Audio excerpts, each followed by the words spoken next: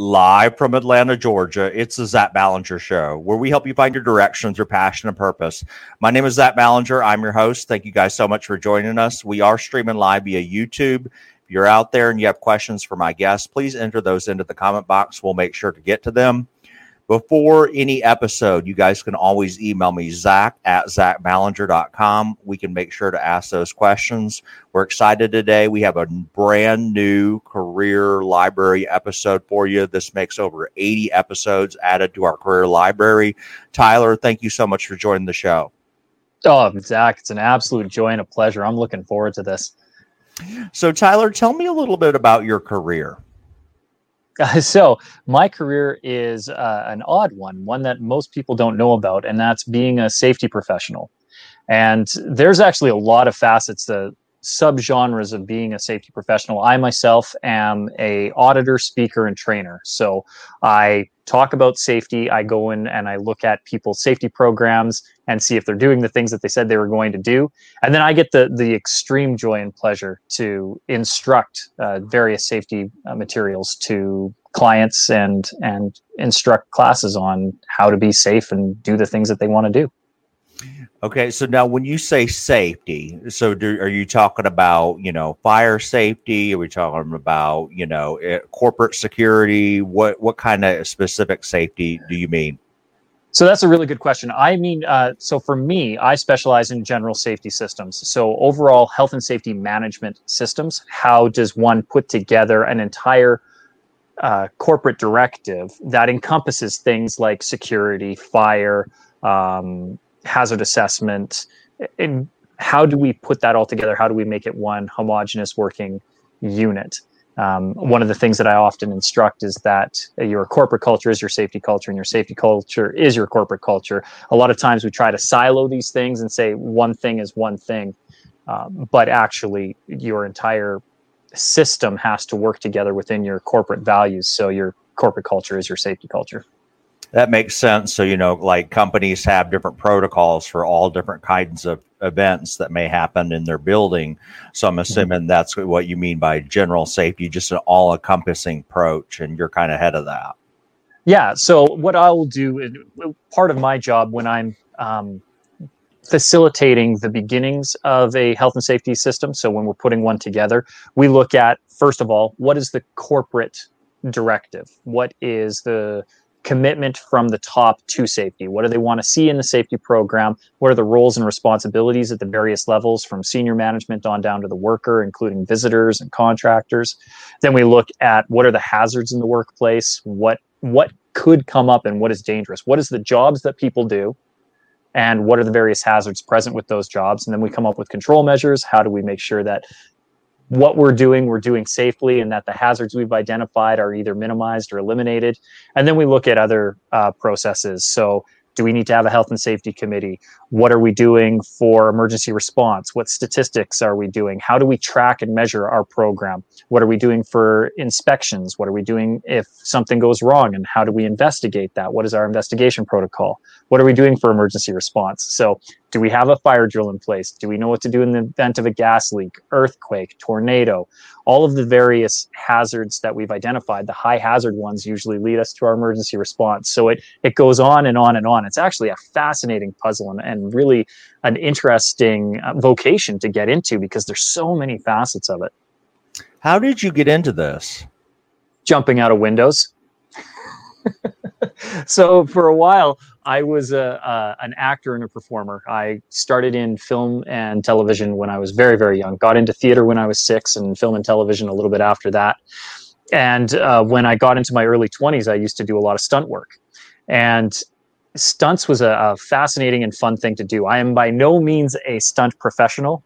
I am an actor who used to do stunts, and I got to work with some incredibly gifted and talented stunt professionals. But one of the things that I specialized in when I was doing stunts was high falls. So jumps from about 30 to 60 feet into box platforms. And it was a really, really fun job. But when I retired from doing acting at 25, good 19-year career that I had, I went back to school. I got an engineering degree and started my own business. And when you start your own business, one of the things that usually you're mandated to do, whether legislatively or by a client, is to put together a health and safety management system. And so I had to go and learn all of this stuff about safety. And my first business, unfortunately, didn't go as well as the rest of the businesses that I put together. And it collapsed very rapidly. And a friend of mine reached out to me, who is a much smarter businessman than I am, and said, listen, I need a safety officer. And you have all this training that you took to get your safety protocols in place. If you take these 2 other courses, and I'll pay for them, you can be a national construction safety officer and go up and be my on-site safety guy. I said, okay, well, let's do that. So I took these other 2 courses, got my designation, and it rapidly learned that the National Construction Safety Officer designation is just the low totem pole. There's so many other safety designations and so much more training that you can do as far as being a safety professional goes. But I got introduced to it that way. And I realized very rapidly that I knew a lot about safety because of the work that I had done in film and television, because of what I had done with stunts, that, engineering controls made sense to me. Administrative controls made sense to me. The PPE made sense to me. Why we put these systems together, and the importance of training, and the importance of having good communication. All of these things that we talk about in elements of safety, I already knew from film. And it was an instant translation. And then I am very lucky in that, having a performing background, I am able to articulate a lot of these concepts very easily to what is typically an unreceptive audience. People don't like talking about safety, right? If I'm going to have a safety meeting, this is the look that most people get when they get invited to it. So I like to bring a little bit of flair, a little bit of professionalism that they don't normally see, and make it engaging again. Such a fascinating, really, story about transitioning from a career to one to the other.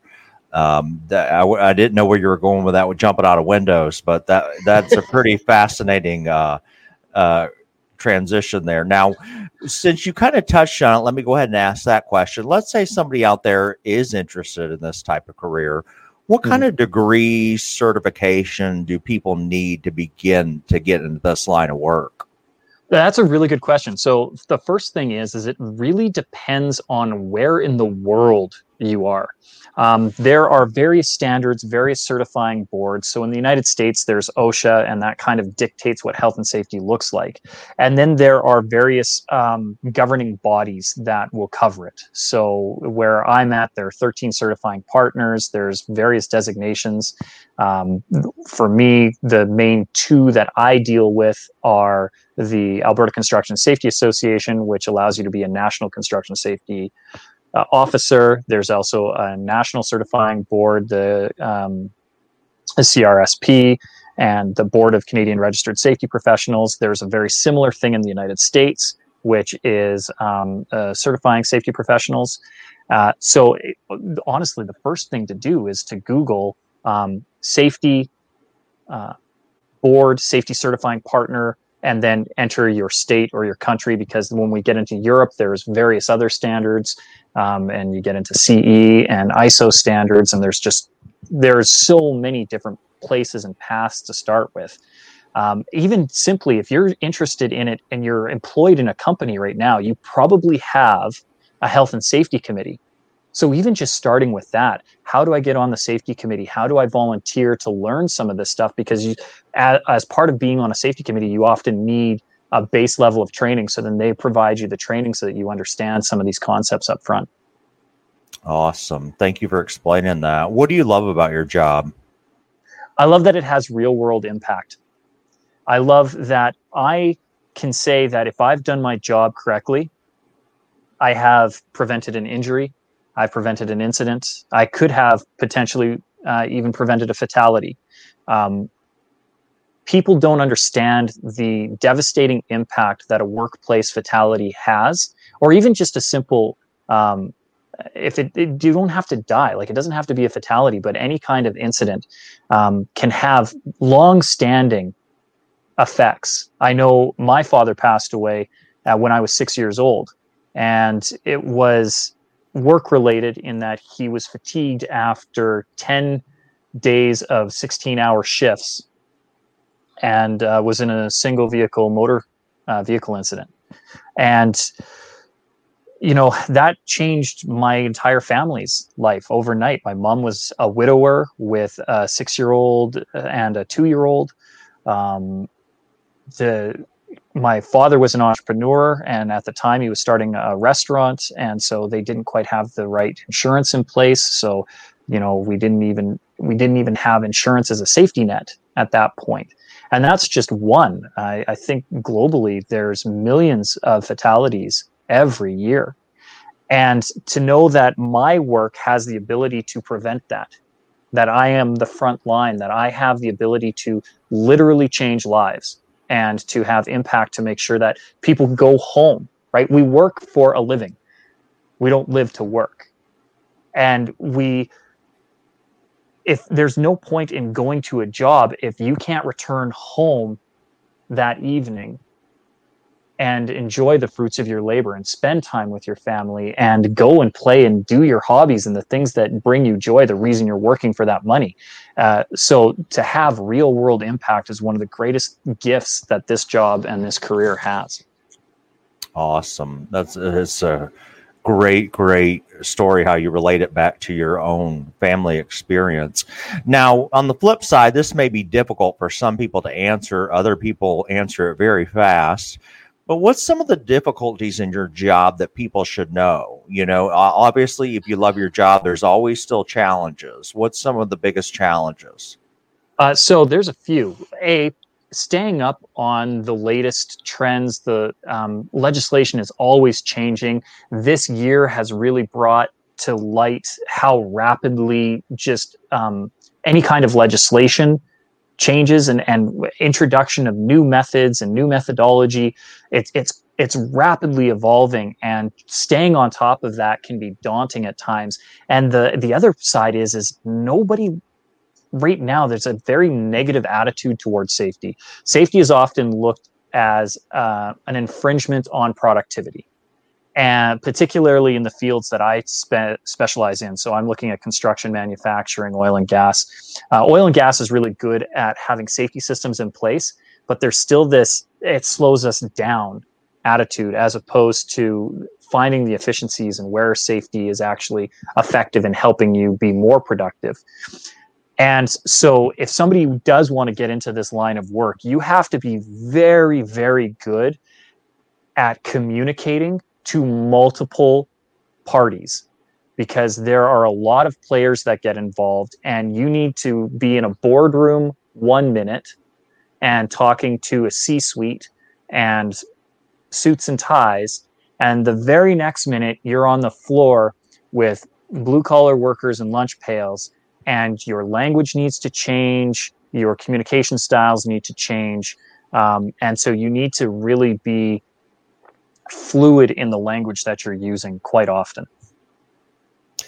Now, let's say, I always encourage my audience, whether they be millennials or students, to do preceptorships. During the pandemic, that's been a little bit challenging, but as things open up, people are still starting to get out there. But one of the venues they can use are these interviews to learn and go behind the scenes with you. So let's say somebody's job shadowing you, they wake up with you in the morning, and then they leave the office or whatever you're doing at the end of the day. What does a typical day look like for you? So that's one of the beautiful things about my job, is I don't have a typical day. If I'm doing auditing, a day would typically look like checking the interview schedule for the day, the observation schedule, reviewing documents. So I need to know, first of all, what client I'm going to, if they are multiple sites, what site I'm going to, and then traveling to that site, knowing if I'm going to be interviewing people, what questions to ask. If I'm going to be doing observations, what do I need to look at? Am I looking for compliance? Am I looking for specific types of personal protective equipment? Am I looking for certain controls? Am I looking for evidence that corrective actions from inspections or investigations have been implemented? So making sure that I have organized paperwork. So doing a little bit of admin at the beginning of the morning, and then traveling to wherever I'm going, be it by airplane, helicopter, truck, however I'm getting there, boat. I've been shuttled and ferried across a few times in watercraft. And so you really have to be adaptable. So that would be a day auditing for me.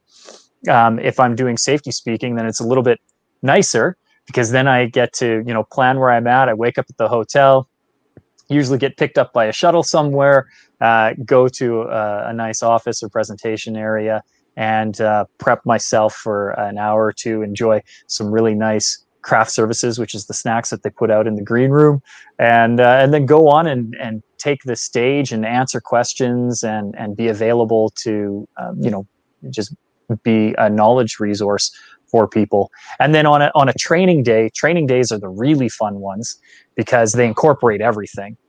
And on a training day, typically you're getting to wherever your training facility is early in the morning, probably 6 or 7, prepping the room to make sure that all of the materials that you need for that training session are in place, whether those are workbooks or pens, pencils. Make sure that your AV is working if you've got some kind of presentation, even making sure that you have dry erase markers and not permanent markers, and that they erase off. All of those things you check, and then take attendance, make sure that your students are in, and then, just instruct and be a resource for people. And at the end of the day, answer questions and send them on their way. So it really honestly depends on the day, and each day is unique and a really wonderful experience. No, you did a great job walking us through that. I know it's always challenging because, no matter who I interview, they always say, well, it depends on the day, but you did a really good job explaining what happens there. Now, you did kind of mention it early on when you were talking, so I may already have it down, but just to ask you the question, because I always ask my guests the same question. When you were a little kid, so it could be, 3rd, 4th, 5th grade, what did you dream about being? An actor. I was going to be an actor from the day I was born. It was a passion, performing arts of mine, and I did it again professionally from the time I was 6 to. Well, I still dabble in the hobby. I'm actually going to be on set tomorrow, which will be a fun little side gig. But I audition very seldomly now. But from 6 to 25, the dream, the goal, when I was a young man, I wanted to be a professional actor. Yeah, because I noticed, I was remembering back, you said at 6 years old, you got into acting career, and then, then you went to get your engineering degree. Now, for your story, I love, because I talk a lot about it in my book, is that, first of all, you did pursue your passion, which in the beginning was acting. And then when you kind of, either A, figured out that you needed to go in a different direction, or, you had it. Which one was it? Was it, I had enough of the acting where, I don't want to pursue this full time. I've kind of lived through my passion. I've done this for this many years. Or was it's time to transition to something? What made you decide to transition, I guess, is my question. It was a little combo of everything, actually. The nice thing is I've been doing it for so long. Like when I started in grade 1, and it was fun. It was fun. I got to play dress up. I got to meet cool people. I got to get applause, standing ovations. If nobody's ever gotten a standing ovation, it's one of the things that I do in my workshops. I make sure that everybody gets a chance to get up on stage and feel what it's like to have a crowd rise to their feet and just cheer them on, because it's the most amazing feeling that anyone can have. It's awe-inspiring. And so I had all that, and it was fun to do.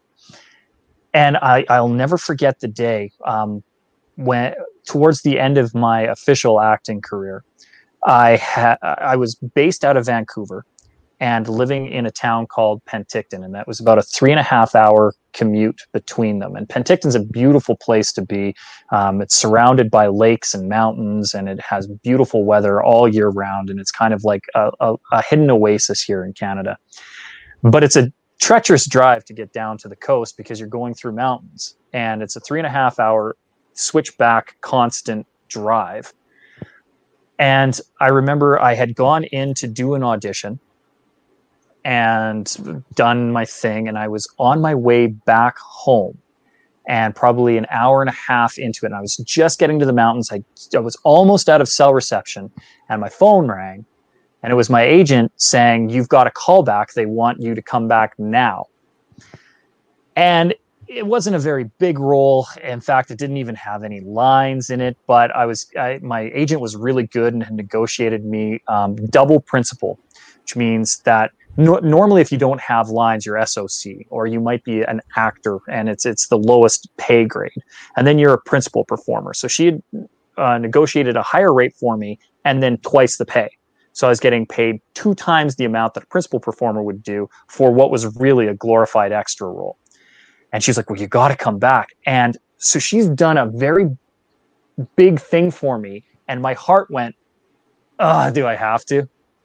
And as soon as I realized that, as soon as I was like disconnected from what millions of people dream and aspire to, I was a working actor and I was doing good money. I made enough money that I was able to pay for myself to go back to school.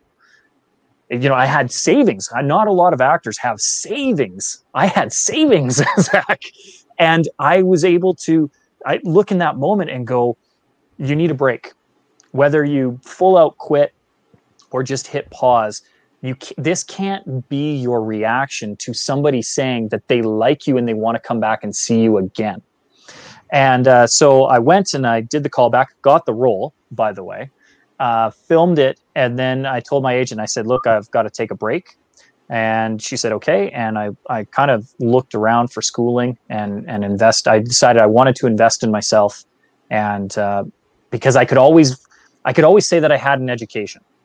Right? Acting I'd already done. I had 19 years of it, but I hadn't gotten an education at that point. And it was one of those things where I felt it was important. It was a high value set for me. And I wanted to say this was something that I accomplished. Wow. I love it. It happens in the corporate world too. Sometimes we get into careers that we love at first, and then as we get our talents get different, our strengths move, we develop different things change. The average millennial changes jobs every 3 years. So, in the United States, so we totally can take that example and use it into the real world. So let me ask you this. How do people stay in touch with you, and what have you got going on? I know you said you had a man of multiple hats, so kind of want to give you the opportunity. Well, anybody who wants to know more about safety, first of all, I would encourage them to reach out to me on LinkedIn. Sean Tyler Foley is the best way to get it. I go by Tyler, so if you are reaching out to me on LinkedIn, please say Tyler, because if you say Sean, I'm going to instantly know you're a bot. So reach out, just say, "Tyler, I'm curious to know about safety." If anybody wants to know just the whole general scope of who I am and what I do, easiest thing to do is to go to my website, SeanTylerFoley.com. And Sean is spelled the proper Irish way, SeanTylerFoley.com. And I have all of every resource to reach me, whether it's safety or public speaking or the speaker training. All of those things are available on that website. And so LinkedIn or the website are probably the best ways to get me. It's awesome that you're using your talents in multiple different things. So I appreciate that. So definitely check out Tyler's work there. We did have one question that came in, so I wanted to make sure to get to this. Yes. It comes from a student. It says, "Was your engineering degree necessary for the career that you have now, and how are you applying it to the real world?" Yes and no.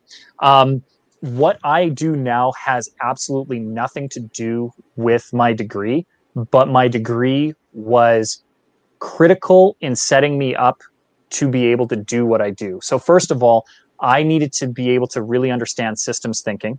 which the engineering degree helped. I also needed to understand how to speak technically, because there is a real art to it when you're having to communicate technical information, particularly in safety, and having to do it to a broad audience.